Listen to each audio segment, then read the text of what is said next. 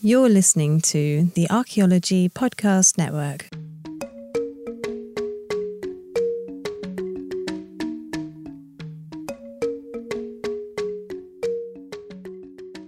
Welcome to episode 110 of A Life in Ruins podcast. We investigate the careers of those living a life in ruins. I'm your host, Carlton Shield Chief Gover, and I am joined by my co-host, Connor Johnnon. For this week's episode, we are joined by a familiar guest, Dr. David S. Anderson, who is an assistant professor of anthropology at Radford University. You guys should all be aware at this point that Dr. Anderson is a longtime guest of the show, first appearing way back in episode 11, and then again for episode 73 as part of our Ancient Civ series. Dr. Anderson, thank you so much for joining us on the show again. How are you doing this evening? I am doing great. I am pleased to be back, and I am particularly thrilled to refer to you as Dr. Gover at this point. I know you were saying you've got a couple of hoops to jump through still, but yes. You are almost there, and you are officially, as far as I'm aware, the first student I had as an undergrad who has gone all the way through to finish the PhD, and that's a pretty amazing thing. I think you're going to be even more proud when Carlton tells you what happened today. So this is May 16th, 2022, and Carlton may or may not have gotten some insane news that we are announcing live. It's live on this podcast now, and you'll be the first one to hear it here. So Carlton, will you explain to us what sort of email you received today and, what things look like in the future for you? So it was a phone call from Indiana University offering me an assistant professorship of anthropology and curator of public archaeology at Indiana University. So I will get the contract tomorrow. Yes. So as of August, I'm going to be on the tenure track at Indiana University. As long as congratulations. That is astounding. Thank you. Yeah, I was blown away. That is really fantastic news. Many congratulations. Thank you. Yeah, I'm super stoked. I can't believe I'm able to do it. Only 2 interviews, only 2 job apps, and I'm in. So that was not my record. Yes, I'll just say, and just for the rest of the people who are in PhD world, and that your record is not like that he is, we're very proud of him, and this isn't the normal route that people get, and we're very excited for Carlton for his next step. Yep. Yeah. We won't get too sob story here, but we are very proud of you. Yeah, thank you. I'm excited. But I figured it'd be fun to tell you live, Dr. Anderson, because you're one of my first professors at Radford. We've known each other now for almost a decade. I think I showed up at Radford in 2013. So yeah, you weren't in my first class that year. So yeah, it's 9 years, so we're almost there.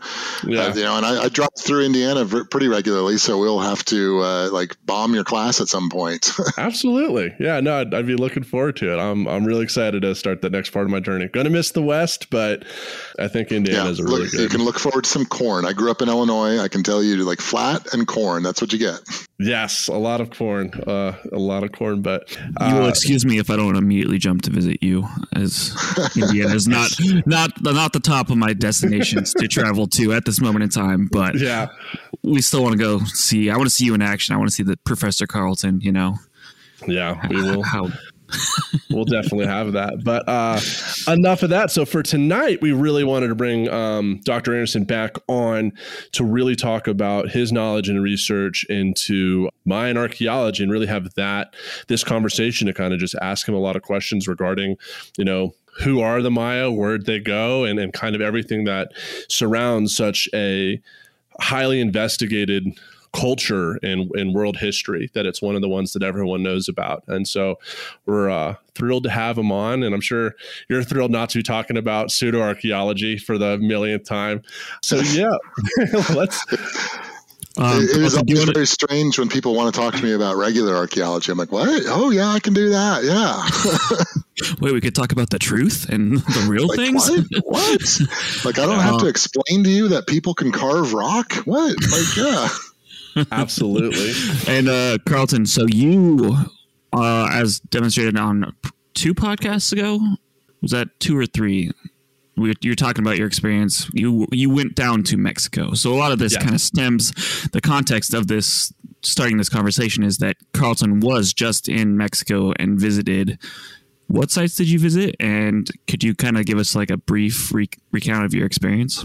Yeah, so during that spring break trip to Playa del Carmen, as part of that, I got to visit Chichen Itza and Tulum, and I was kind of left wanting to know more than what I got. And that's partly because I picked like tour packages where it was like 5 things in one day, and not necessarily like reached out to my archaeologist and their contacts to like get a personal tour of the museum and everything. I just kind of went as part of every other yuppie that was visiting Cancun on a tour bus to do like Chichen Itza, swim in a cenote, eat some tacos, and then go to a Maya craft workshop with Obsidian. And then that was my day, you know? So it wasn't necessarily that immersive experience into the data, into the culture, and into the archaeology. And so that's why we have Dr. Anderson on today, to fulfill that hole that was left gaping upon my return. Chichen it's one of like the third most visited archaeological sites in Mexico, as I understand, and it's as in Tulum, I think, is the second. You said you went to Tulum as well, you were saying before, and as a result, it's highly touristy, and in particular Tulum and Chichen Itza, you get a lot of the Cancun beach tourists that come out, and it's really interesting because it's great to see people wanting to take a step away from the beach and want to engage with cultural heritage. But there's some problems in some of how these tours end up running. Yeah. So just to kind of get us started, Dr. Anderson, so who are the Maya exactly? How are they described, and kind of just what are we talking about here when it comes to Maya archaeology? Well, and this is a great archaeological question because it especially kicks back to my interest in the pre-classic period in the Maya. And so we're largely talking about an ethnic group that lives in the Yucatan Peninsula down into the Guatemalan highlands to the south. This is often referred to as the Maya world. They are part of Mesoamerica in that they have a lot of cultural similarities to the rest of Mesoamerica throughout Mexico. But there's something different. There's something special about the Maya. The most famous things that we see are things like the art, architecture, and the hieroglyphic writing. The Maya are the only cultural group in Mesoamerica that had a true writing system. Every once in a while, people argue like the Aztec and Teotihuacan have some symbol systems, and the Aztec system gets pretty complex at some points. But the Maya are the only ones with a true writing system. And so with this, with the uniqueness of their art, with the differences in their architecture, we can really start to see that they are a different ethnic group or a different cultural group from the rest of Mesoamerica. And then if you go further into Central America, that you'll see something different again. But it's a great, like, classic archaeological conundrum because as outsiders first learned about the Maya culture with the European colonization, and of course they got to speak to Maya people and interact with Maya people at the time and became aware that there was a separate language group and everything going on. But how you push that ethnic identity onto the archaeological record is always hard. Like, it's really easy in the post-classic period because it's a lot of the same archaeological sites that were occupied when the Spanish showed up. The classic period is pretty obvious as well because you have, again, that writing system. Then as you start to drift back into the pre-classic, you have cultural similarities, you have material cultural similarities, but they get different and different. And so one of my favorite questions is sort of say, like, when do we have our first Maya people? We absolutely have farmers living in the Maya lowlands by as early as 1200 BC. They're building houses just like Maya people do later on. They're using pottery that's relatively similar to other periods of time in the Maya history. But did they speak a Maya language? Maybe. Did they think of themselves as Maya or think of themselves as different from other neighboring groups? Probably thought of themselves as different from other groups. But it's that fun moment where you get to start to push back and say, like, what is ethnic identity and how do we establish it with material culture? And it really is that pattern pottery, that pattern. What I love Maya people, or at least people anyway, have been building apsidal-shaped houses in the Yucatan Peninsula, which is sort of an oval with flat sides. Apsidal-shaped houses have been built in this part of the world for over 2,000 years. They are still built by Maya people to this day. So you see this, like, great material cultural continuity, and that builds into some confidence of, like, okay, we can say, like, Maya civilization starts at 1200 BC, more or less. Gotcha. And so when we talk about the Maya, are we talking about something similar to Egypt, where there's one capital controlling like a vast expanse and they're all Egyptian, or are they more analogous to Greek city-states, where there's an overall Hellenistic culture with individual cities that are, quote, Greek, that have their own territories within a greater cultural boundary? The Greek city-state analogy is far better. It's not perfect, of course, but we absolutely do not have one single Maya capital. There's been some arguments in recent years about the Khan Kingdom and how much territory they might have taken over. But broadly speaking, we are looking at a culture area where people are doing similar things, but absolutely the vast majority of the time, each individual city is ruled by one ruler known as an ahau. Sometimes a kohul ahau or other more grand titles that they adopt over time. It's really cool, though. There's a lot of identity strapped up into each one of these individual cities where people live. And I should say, too, especially because there's some old pop culture, old sort of ideas that still float around out there in general information, these are cities. Back in like the 60s and the 70s, there was this empty ceremonial center model. It was this idea that the Maya cities were places where people came to worship, and then they would go back home and in the jungle somewhere. But what we truly know with these cities now is that some of them, most of them are home to 30, 40,000 people. A couple of them were probably, like Caracol in Belize was probably home to 100,000 people or more. These were big places, and there were a lot of them. I've never seen a list, which is one of the interesting things, but there are literally dozens of Maya cities that get going during the Classic period. That's really interesting to me. And this is just speculation, but do you think part of that city-state model and it existing like that is because you're living in jungle area and it is hard to, say, maybe harder to interact with folks and be a part of a larger government if you're in a rainforest? Like, how do you control or, like really dictate over people who live in these kind of areas? I think it's far more something that's unique to the culture itself, that there's not an interest in conquest. There's not an interest in taking over by and large. There's no sort of reason people think that they would want to take over their neighbor. That's a very Western idea, basically. And we see this at play, and particularly when the Spanish do show up, where the Spanish try to conquer the Maya, and they have a very hard time doing it because the Maya have no concept of conquering basically going on, where it's just like there's so many different groups and the Spanish don't know how to see the difference. I love the jungle. I love the monte, the scrub forest that we find in the Yucatan Peninsula today. And I think of this to your question of like, is it just harder to move through? It's harder to move through when you're a weird gringo foreigner like me. I will never, I have been outpaced by so many Maya men when we're doing field work over the years, where it's like they dodge and weave through this forest, and I get caught on every thorn, every sharp poker, and every stick in my eye as I'm trying to move forward, and they can walk a mile in the time it takes me to walk 100 feet sometimes. And we truly see this again when the Spanish show up, where the Spanish are just so utterly confused by this landscape because there are no hills, there are no rivers, at least in the northern part of the Yucatan Peninsula, and they don't know their way around. And the Maya are running circles around them quite literally because the Spanish are just lost. And I have been that lost foreigner in this forest before. And when you grow up in it, it's not strange. It's not hard to move through.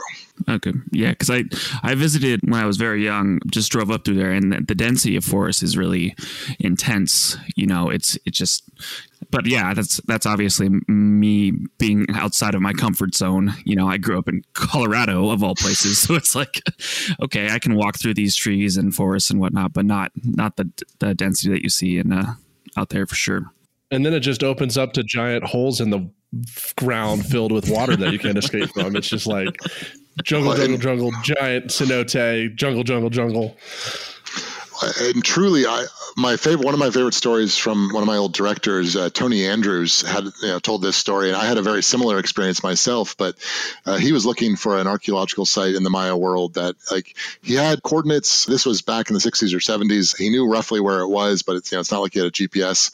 But he knew he was close to where it should be, and he was literally hacking with his machete until he hit a 15-meter tall pyramid with the machete, and it's like, oh, I found where I'm looking, what I was looking for. And like, I've not hit a pyramid with my machete, but I have quite literally walked, a couple of meters past, a 10, 12-meter tall pyramid, and like I walked past it, and I was like, I guess I'm in the wrong spot. I don't know where this site is, and I turned around and started walking where I come from. It's like, oh wait.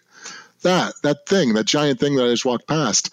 This jungle or this forest, this jungle forest, as we call it, is it's incredibly dense and it's incredibly hard to move through. And it's I'm going to go old school anthropology here, where Boaz discovered that people in Baffin Island had a bunch of different words for snow. Like, it's when you grow up in these environments, you know them and understand them, but when you are foreign to them, they are utterly bewildering. Well, that's like a callback to some of the research you did as a graduate student when you went to go survey the Yucatan, thinking it was only going to be like one field season, and then you didn't leave the province because you just kept running into more and more and more and more sites. Oh, yeah. No, there's been some really cool LiDAR work that's come out of the Maya region recently, where that has shown how densely inhabited this forest was. It's gotten some hyperbolic coverage in the news media, which is great. But I've been sitting here saying, yes, we knew. Like, there are houses through every square inch of this forest. Fair enough. And so what time frame are we looking for from? There's three ways we divvy up Maya time. You have pre-classic, classic, and post-classic. Yeah. What's the time frame we're looking at? Yeah, sorry, I've been starting to use these terms and not even define them. The pre-classic period begins, for Mesoamerica, we generally say it starts about 2000 BC, which is when you start getting farming villages. Those farming villages come to the Maya world a little bit later, about 1200 BC, and then continue on, and we get some pretty amazing that when that term pre-classic was defined, it was like, okay, there's just farming villages during this period of time. But by the time we get to 300-400 BC, we get some big cities in the Maya area. That classic period starts about 1200. There's our first Maya collapse, if you will, happens around 100, 200 AD, where a lot of the pre-classic sites are abandoned, and we have a couple hundred years where there is stuff happening, but it's smaller. There's not as much happening until we sort of tumble into around 500-600 AD, what's called the late classic period. The early classic is I don't know what's going on. The late classic period, for the listeners, if you have seen a Maya temple, if you have seen Maya art, if you have seen hieroglyphs, it is from the late classic period, which lasts from about 600 to 900 AD. And this is truly the sort of height of effervescence in art, architecture, writing traditions that the Maya went through. The second Maya collapse happens, starting as early as 800 AD and lasting as late as 1000 AD, where we have those big cities abandoned again. And we move into a post-classic period. In that post-classic period, we see some rebuilding. We see some new Maya cities crop up. But again, there's kind of a couple 100-year period where things are pretty quiet. By the time we get to about 1200 AD, we start to heat up again, and we have a lot of large Maya cities throughout the peninsula and down into Guatemala, all the way up until the 1500s, when the conquistadors show up, and the Maya, virtually all indigenous American populations go through a drastic population loss as a result of epidemic disease and the violence that the conquest brought. But one of the most important things to highlight, I feel like, when we're talking Maya, is that this sort of pop culture notion that the Maya disappeared developed back in the 60s and 70s, and I still hear it a lot. What happened to the Maya? Where did they go? They're still there. They survived the conquest. We still have 4 million Mayan language speakers living in the world to this day. They live all throughout the Yucatan Peninsula, all the way down into Guatemala. Virtually everyone I've worked with in the field in Yucatan was an indigenous Maya person who grew up speaking Yucatec Mayan.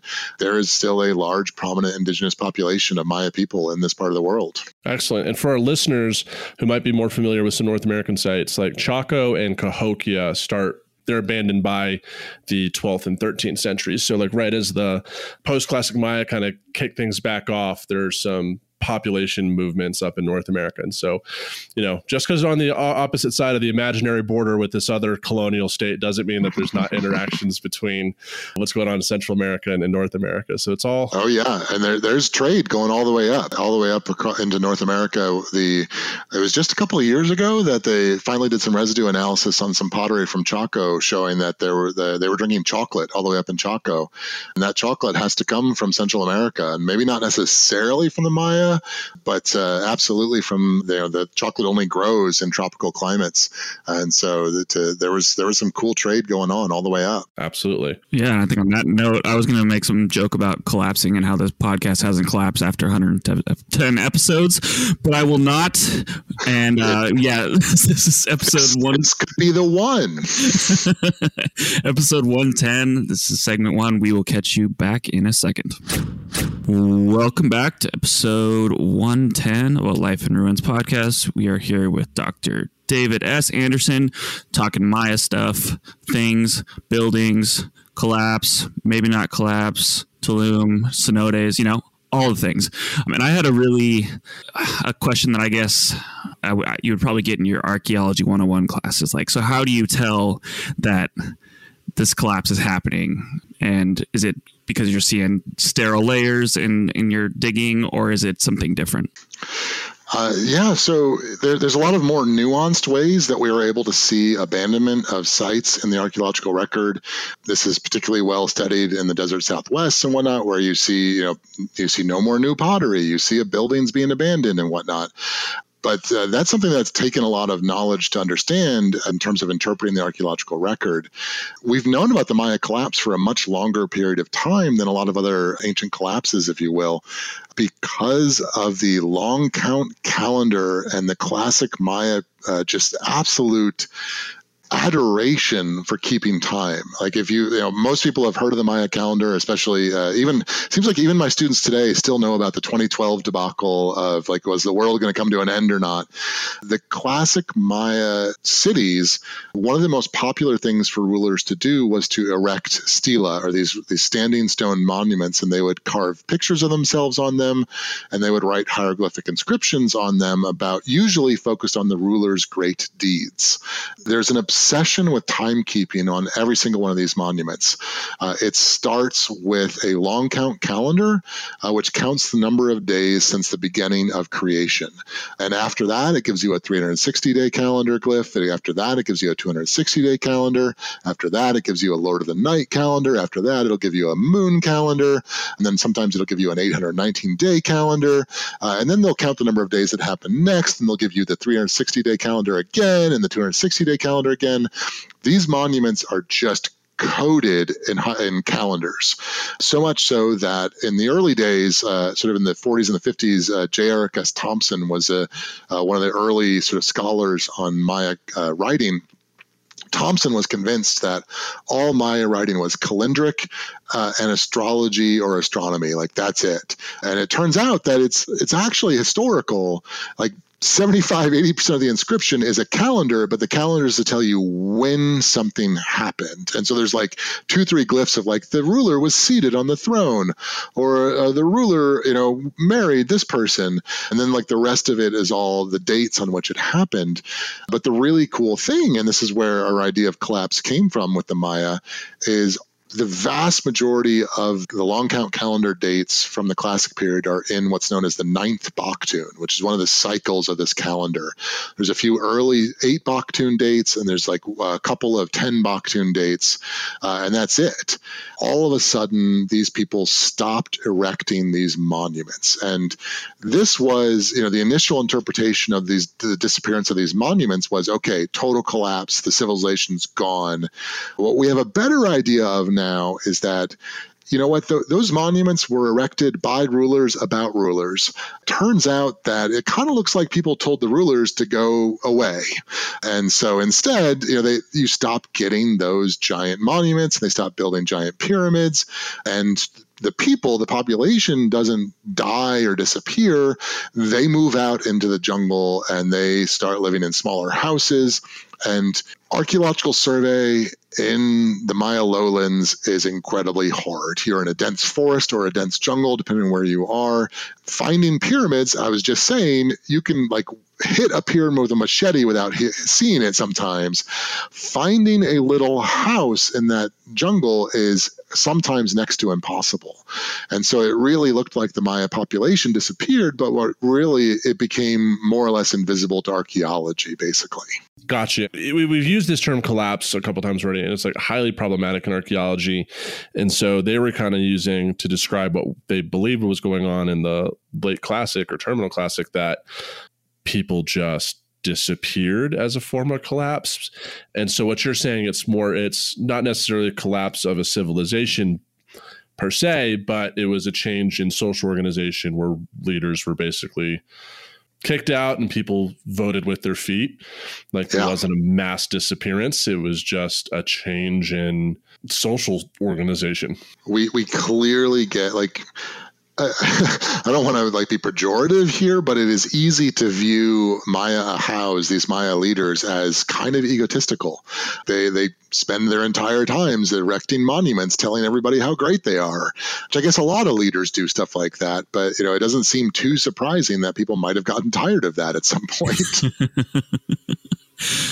Are there some theories why during these time periods these rulers, is there stress, environmental stress? Is there population change? Is there something going on here that is causing these folks to be like, yeah, I don't trust them anymore. I'm going to go make my own farm. I'm tired of this crap, Yeah. In the early days, there was a lot of hunting for monocausal explanations. And it turns out, of course, there are multiple causes. And early literature on the collapse talked about it as the collapse. And it's become more and more clear that this is a roughly 200-year phenomena. And so, there's no single cause for a 200-year phenomenon, this sort of gradual decline of these large classic cities. There's a few things going on. We see, to stick with rulers, since we've been talking about rulers, we see a proliferation of place name glyphs. So it's more and more people are saying, I've got a kingdom too. And and so there are more and more political units that start to crop up, as smaller sites start to claim equal status to the bigger sites. We see a proliferation of titles when the smaller sites start to pop up. That's when we start to get to some of these Kahul Ahau terms, where it's no, I'm not just an Ahau, I'm a son Ahau, I'm a big Ahau. And so there's clearly competition among the elites and a proliferation among the elites, which probably stressed the system. It's a growing class divide kind of problem where you have more and more elites who want to erect monuments about themselves instead of growing corn, which tends to cause problems for people. There's definitely some signs of increase in warfare at this point in time. There's not many, but several Maya sites have city walls, and those city walls become more common during sort of that late Terminal Classic period. And the real kicker, though, is that there are some nice sedimentary cores from different lakes in the southern lowlands that have shown extreme droughts coming and going during this period of time as well. And the Maya Ahau, they were divine kings. They claimed to be not just political leaders, but religious leaders as well.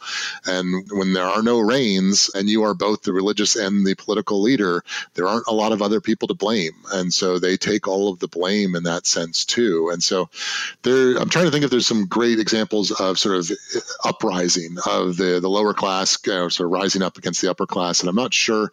There's a murdered royal family outside of a palace in Conquén, but it's not clear. The entire family is found in a water cistern outside of the palace. They were all dumped in there after they had died. But that very easily could have been elite on elite warfare versus a class uprising as well in the same sort of way. But yeah, it's sort of a combination of factors. There are droughts, which nobody likes a drought, and people go hungry, and when people are hungry, they get angry. And then we definitely have these, problems with proliferating elites and rising levels of violence. And ultimately that tears down, it takes 200 years, but it tears down this classic Maya system that had been thriving so widely. Fair enough. Now, one explanation I have heard that's often talked about is that over farming of the Maya region led to soil erosion and, basically seriously created issues in agricultural output, which caused Malthusian overshoot, which is this idea of civilizations hit this precipice where they can no population exceeds agricultural yield. And then, if you don't have enough food, then you get starvation and a whole host of other things that come with people dying en masse, such as famine, disease. And that's kind of what leads to it. Is that still thought of in the Maya region as well? There's definitely some evidence for deforestation and over farming and whatnot. That's definitely part of the pre-classic collapse too, where we see some sort of excessive levels of erosion happening. And so clearly that does come into the mix in a certain way. We have a problem in Maya archaeology with carrying capacity. This idea of that you're raising here of how much food can you grow, and therefore how many people can you support. And to this day, we are still struggling to fully understand Maya agricultural practices because there's varying ways. There's basic slash and burn agriculture, which happens a lot as far as we can tell, but the numbers we have today suggest that slash and burn agriculture wouldn't support a lot of people. And so we know that there's some terracing, absolutely. In the southern lowlands and in the highlands, there are terracing that's happening that helps increase yield and gets more population. But then there's a lot like the northern lowlands where Chichen Itza is, where Tulum is. You can't terrace anything up there. It's all flat. And there was a big push in the 80s and the 90s of looking for raised field agriculture in the various swamps in the region. And some were found. There's Poltrazar Swamp in Northern Belize is the classic example. There's some really good raised field agriculture that was happening during the classic Maya period. This is sort of Chinampa style agriculture that the Aztecs were doing. It's incredibly productive. It can grow a lot of food.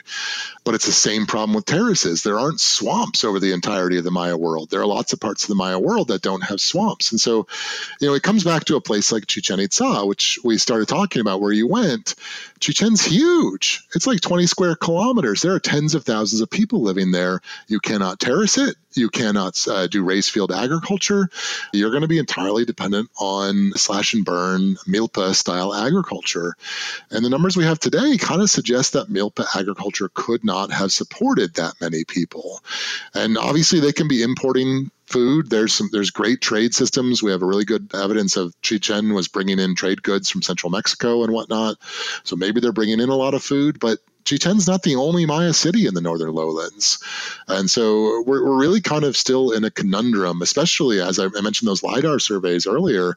We keep finding more and more evidence there are more and more people living in this part of the world. And that math on, carrying capacity and how we feed people is still problematic.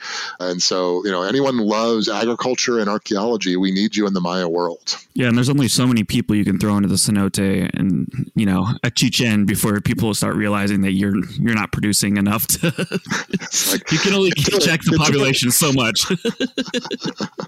Bad joke. We can get that. No, I think that was excellent because that's also kind of talking about the Maya region. We've used that word cenote and probably I haven't described it. Those are that whole region is basically limestone, and basically cenotes are these underground freshwater systems. Many connect to each other. They're extremely dangerous to scuba dive, but it's this readily available fresh water that's some have sacred significance. And, they're basically just giant deep holes in the ground that you could throw someone in and they're not getting out. There's a lot of cool Maya cultural things associated with them. And then if you go what I did, you could swim in one, which is super fun and cool. But oh yes, no, the cenotes are amazing and they're fun to swim in. And it's I mentioned earlier, there are no rivers. The northern half of the Yucatan Peninsula, there are basically no rivers because you have this limestone topography where any water is going to filter through that limestone, and it filters down into this subterranean aquifer that underlies the entire peninsula. And then when the limestone collapses into a sinkhole, that you get a cenote. And so there are lots of small. We used to call them pozos, which means well in Spanish. I'm not sure how what the pre-contact Maya would have referred to them as, but you have lots of tiny openings into that aquifer where you can safely get water, but then you occasionally get these really large ones. And sometimes, like at Chichen, It's it's at least like 30 meters. Would you say? Does that sound about right, Carlton? About 30 meters from the ground surface down to that water, and it's a straight cliff down to it. So the one that's at there's two around Chichen. There's actually apparently one underneath a pyramid that they found, which we couldn't see. And then there's like the sacred cenote around Chichen, which was closed off. So we had to like take a bus ride 10 minutes down the road. But it was like, I have videos of it. It's something similar. It's a substantial drop. Like I was winded climbing back up those slippery stairs, like just to turn in my life jacket. Like it was substantial. Like at least like a 4-story drop down in there. Yeah, no, it's a long way down to that aquifer sometimes. Yeah, and from my remembrance of it, I feel like it was like 30 meters or like 100 feet, where you're like, I ain't making it up that.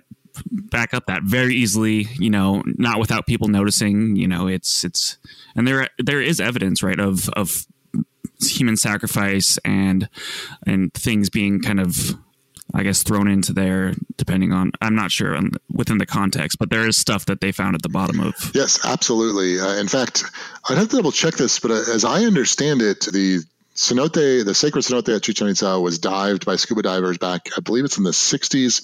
And it's one of the first times that scuba technology versus other kinds of diving technology was actually used. And sure enough, yes, absolutely, all kinds of things were tossed into that cenote. Lots of pottery, lots of artifacts, some gold. We don't get a lot of gold with the Maya, actually, but there's some gold artifacts that came out of there. And yes, absolutely, human remains came out of there. That we do have some people who, for either willingly or some one way or another, were ended up jumping into or pushed into this space too. So also clarification. And maybe not clarification, but people talk about like Olmec and Maya jade, but isn't it true that jade only comes from a specific region in China, and what they have down in Central America is not technically jade? That is my total understanding, that from a mineralogical, geological perspective, it is not jade. We do have several sources, at least 2 or 3 sources, if not more, of greenstone or jadeite or serpentine, but it's often referred to as jade as a sort of a general overcast. But as I understand it, mineralogically, that is incorrect to call it jade. It's like saying something not made in the Champagne region of France that's like bubbling wine. If it's not made there, it's technically not champagne. It's kind of the similar. Well, if it's not in China, it's not technically jade, right?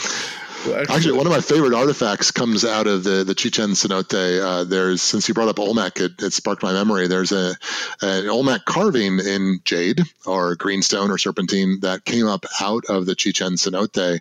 And from stylistically, it seems very obvious that is Olmec. Olmec is a culture found on the Gulf Coast of Mexico that dates back to that pre-classic period.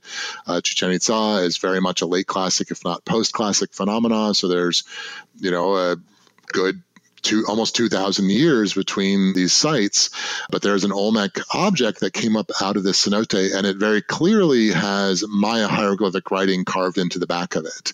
And so you have an ancient object that curated, interacted with, and written on by Maya scribes that ends up getting donated into that cenote as well. So was it like the site number?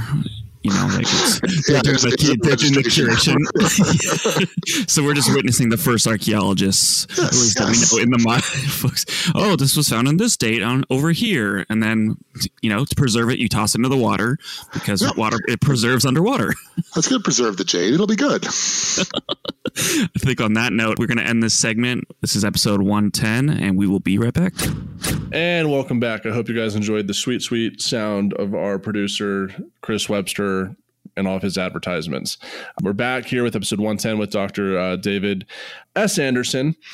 And we kind of wanted to get into now what we were mentioning at the beginning of the episode, kind of about cultural heritage, and reflect upon the trip that I had. And something that kind of like caught me off guard, like right off the bat. I mean, I maybe right off the bat's not the right word, but like on our 2.5 hour bus ride from Playa del Carmen to Chichen Itza, the tour guide gave us a spiel to set the stage for what we're about to visit. And there was interesting facts that we learned about the antiquity of the Maya from going, because Maya would go back as far as 10,000 BC. And I was like, that's a really neat way to connect contemporary Maya culture with, Paleo-Indian components. Like, that's fantastic. But what really grabbed me and what I was super excited for is to go to the ball court.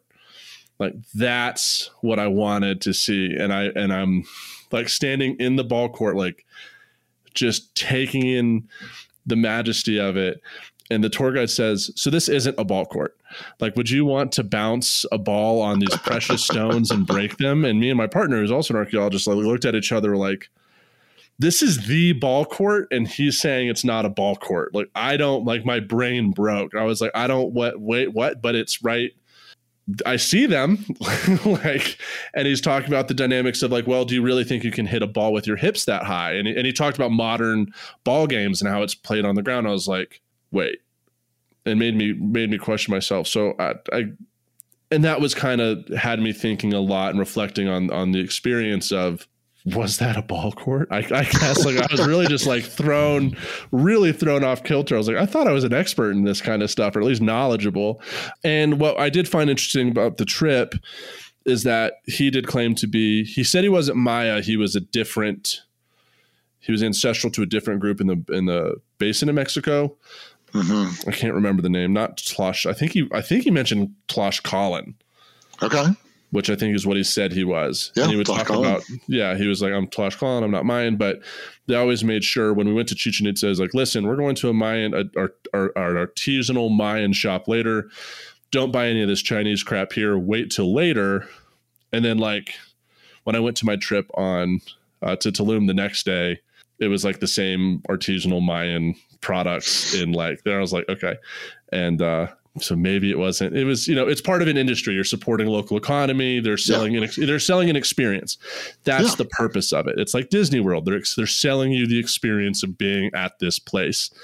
I mean, still, it was like $200. Like it was still like the whole day was $200 to book, like it was relatively super cheap for something I would have done here in the States. So having your authority, was that ball court actually used for ball games at Chichen Itza?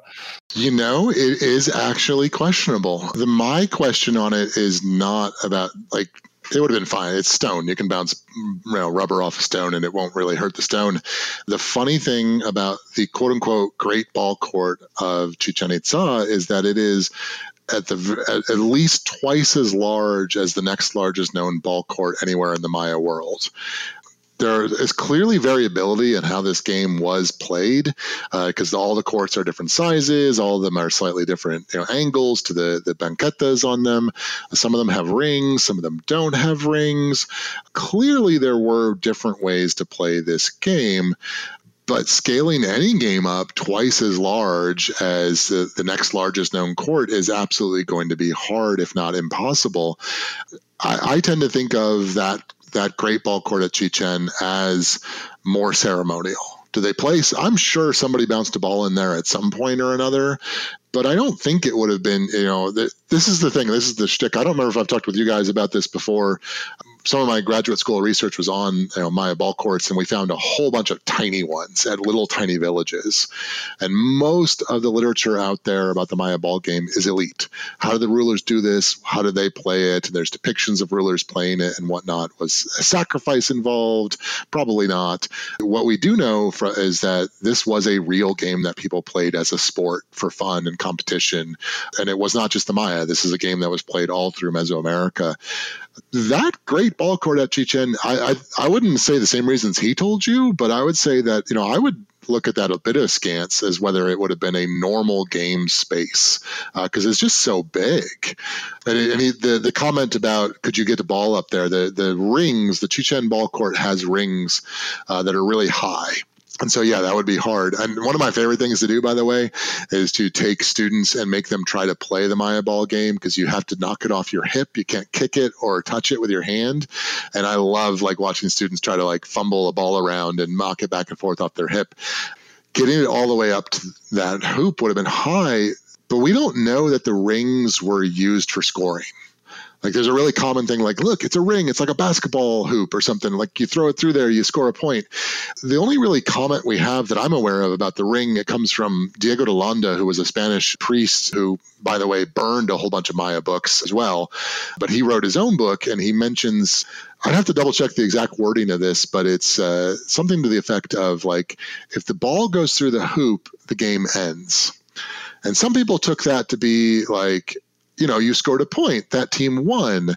But you could also read that to be oh my God, the ball went through the hoop. Stop now. We're not playing anymore. And so it's like, yeah, like the fact that ring is so high in Chichen doesn't really bother me, because I don't think that was necessary. Because like I said, there's lots of ball courts without hoops. That hoop, it seems a little bit more like a hacky sack. Like it seems like the main point is to not drop the ball. Pass it back and forth. Don't drop it. You drop it, that's your bad, and your team loses a point.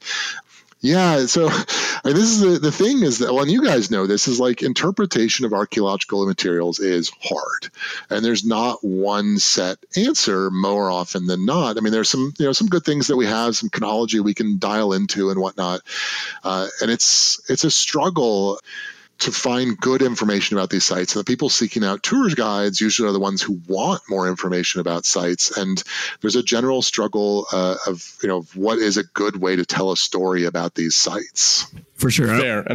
And I do want to make the comment to create like a modern day analogy, like modern US baseball stadiums have variability. Not necessarily like one is double the size of all the others, but you've heard about like the green wall at the Cubs. Like there is variability in modern day baseball fields in terms of distance, height. And so it's not unheard of to have variability in your playing field. I love the actually I grew up in Chicago, and so Wrigley Field in Chicago, if I got this right, if the ball sticks in the ivy wall, it's an automatic double, I think.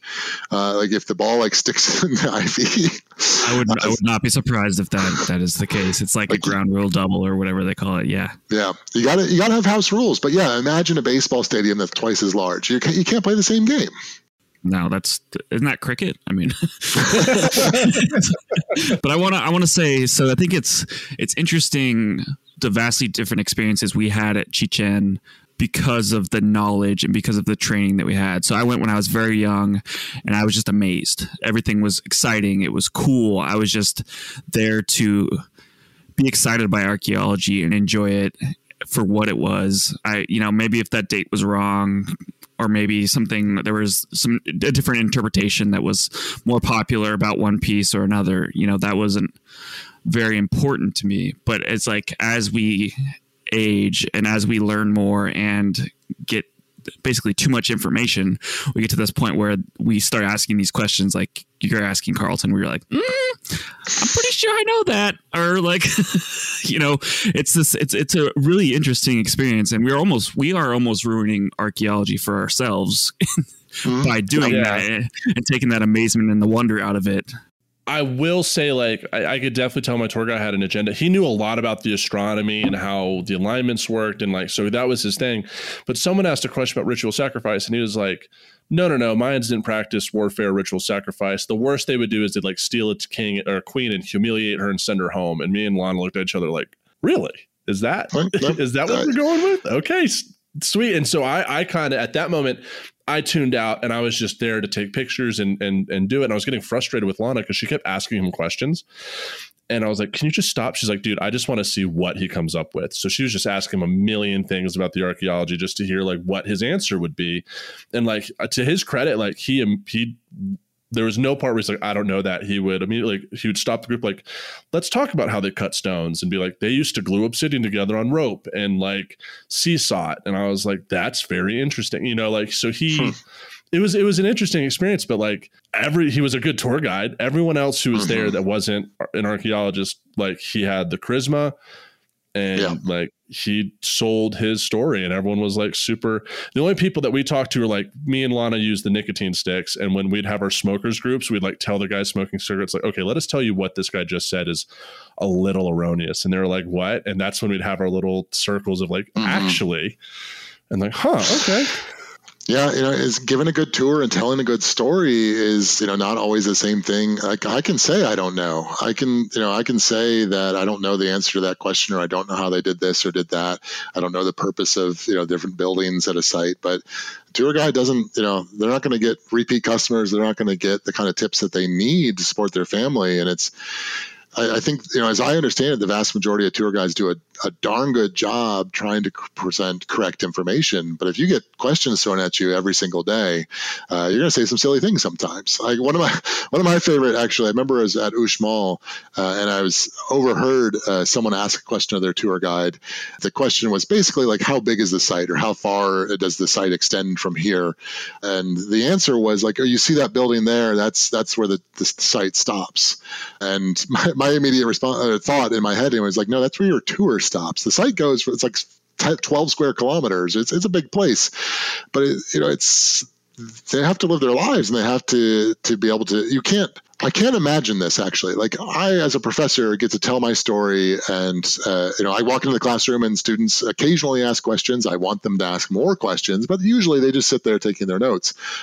When you're a tour guide, you're constantly peppered with random questions, and people want an answer, and you need the best answer you can possibly get them, or they're going to walk out and not actually respond to you in a good way. And like Chichen, I know, has a good certification program going on to try and make sure the guides are educated and know what they're talking about. But Lord knows I have probably said wrong things in the classroom before at some point or another. And it's the nature of any job where you talk constantly. You're going to say things that aren't correct sometimes. It's an asterisk for this whole podcast because 110 episodes later, don't believe everything you hear on this podcast. We try hard. Which we do. Yeah. Revolutionary War episodes #1 is probably the case study in which we just kind of winged it.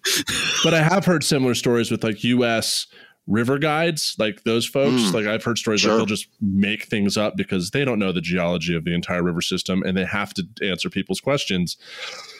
And kind of back to that point, anytime you're in a position where you could be a guide at Manassas battlefield, right? And you're going to get a million different questions, a million different kinds of visitors.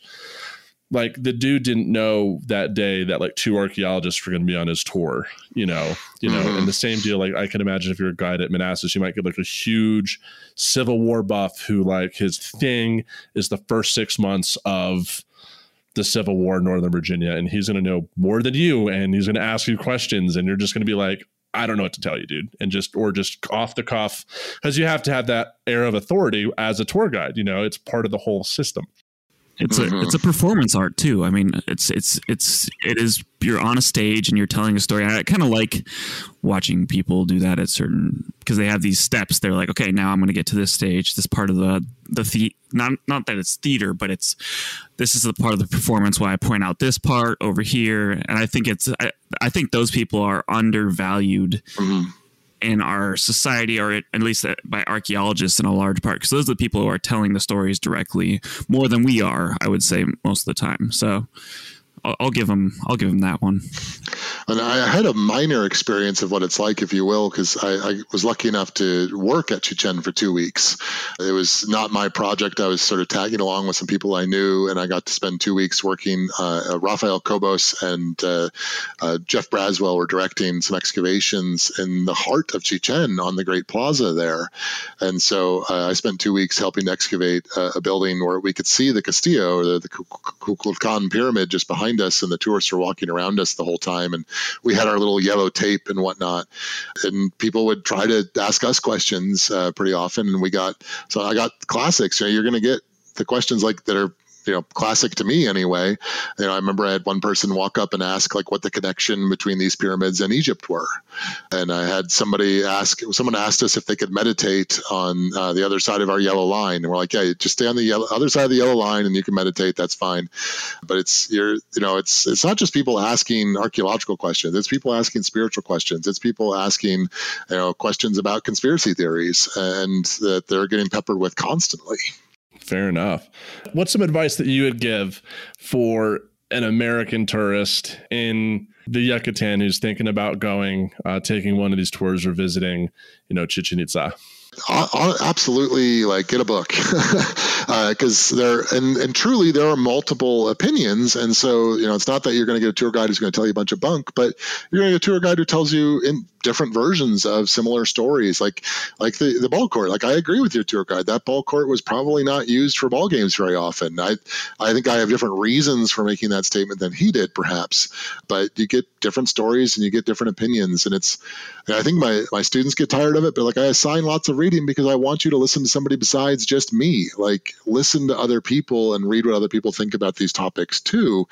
And you will come away better for it. And it's the thing, it's hard. Like, I know what I'm going into when I'm going to an archaeological site. Like, I've already read about it. I've already thought about it. Like, I will never forget going to Teotihuacan in central Mexico for the first time, because I've lectured about it so many times and I finally got to go. And it's like, it looks different when you know so much about a site before you show up there. I think absolutely anybody, it's hard sometimes. Actually, the Amazon and whatnot are bad for pulling back good Maya archaeology reference books and whatnot. But still to this day, I hold as my standard Robert Scherer and Loa Traxler's The Ancient Maya. There are other good books out there, and Scherer and Traxler's book is getting a little older. Unfortunately, Robert Scherer passed away 6-7 years ago now, and I'm not sure what's happening with this series, but there's the 6th edition, The Ancient Maya by Robert Scherer and Loa Traxler. It's huge. It's a tome. It's going to show up on your doorstep, and it's like 3 inches thick, and it's fabulous. But it's a great kind of book where it's like you can read it cover to cover if you want, but it's also really well broken down for, pouring through and getting bits and pieces as you're interested. And so you should be reading that stuff before you go, is what I would say.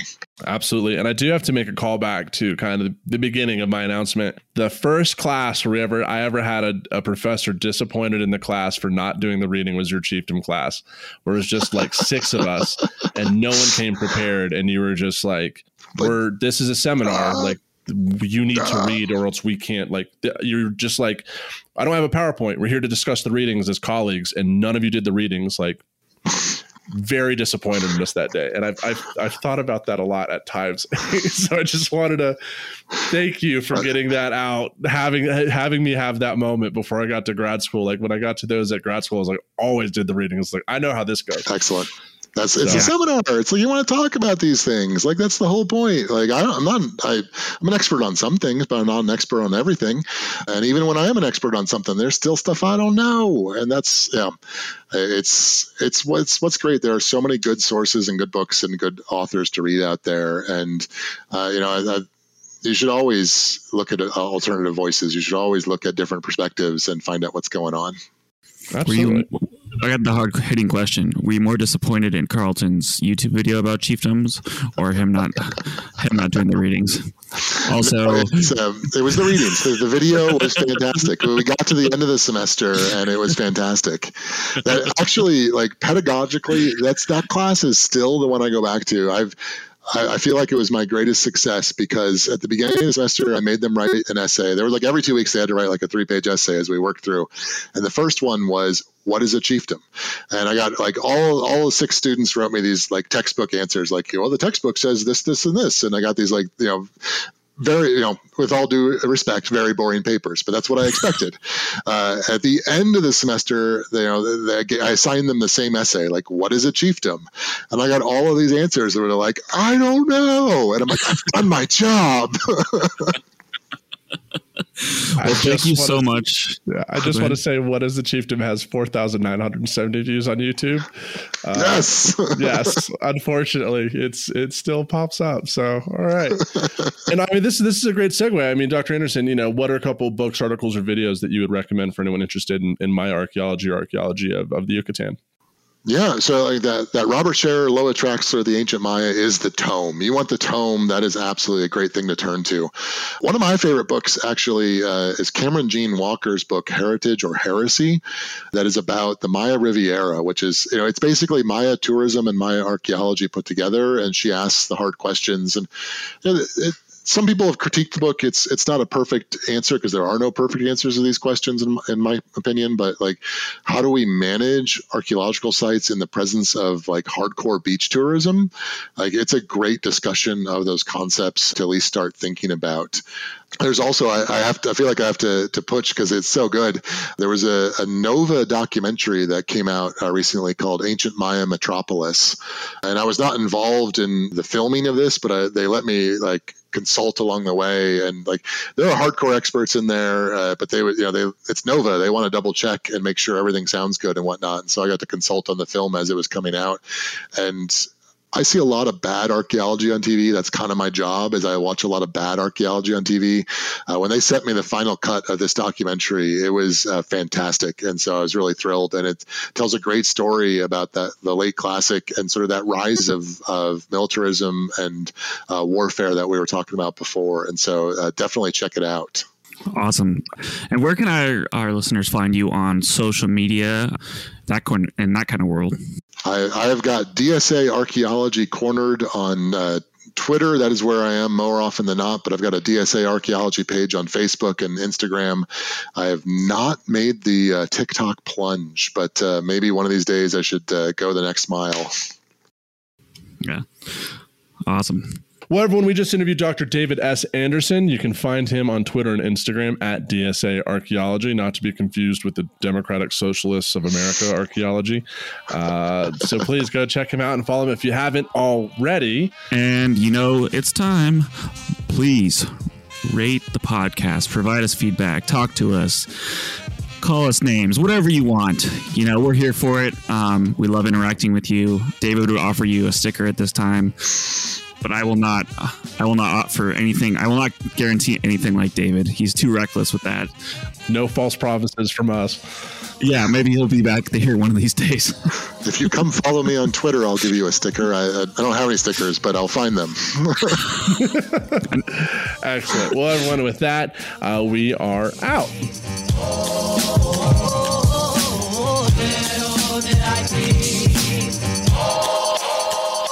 Thanks for listening to A Life in Ruins podcast. You can follow us on Instagram and Facebook at A Life in Ruins podcast, and you can also email us at alifeinruinspodcast@gmail.com. And remember, make sure to bring your archaeologists in from the cold and feed them beer. And if you made it past the post-credits section, it is your favorite segment. It is time for Connor's witty dad joke. So, Connor, what do you have for us this time?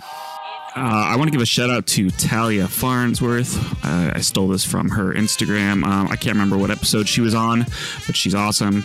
It's kind of relevant and it's going to be kind of funny, but just bear with me. So, how does an astronomer cut his hair?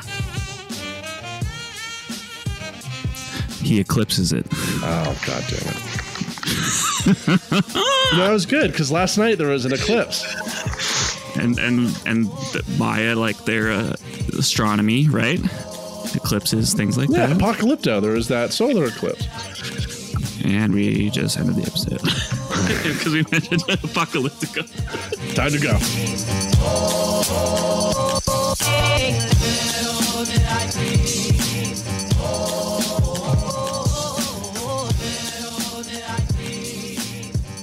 This episode was produced by Chris Webster from his RV traveling the United States, Tristan Boyle in Scotland, DigTech LLC, Culturo Media, and the Archaeology Podcast Network, and was edited by Chris Webster. This has been a presentation of the Archaeology Podcast Network. Visit us on the web for show notes and other podcasts at www.archpodnet.com. Contact us at chris@archaeologypodcastnetwork.com.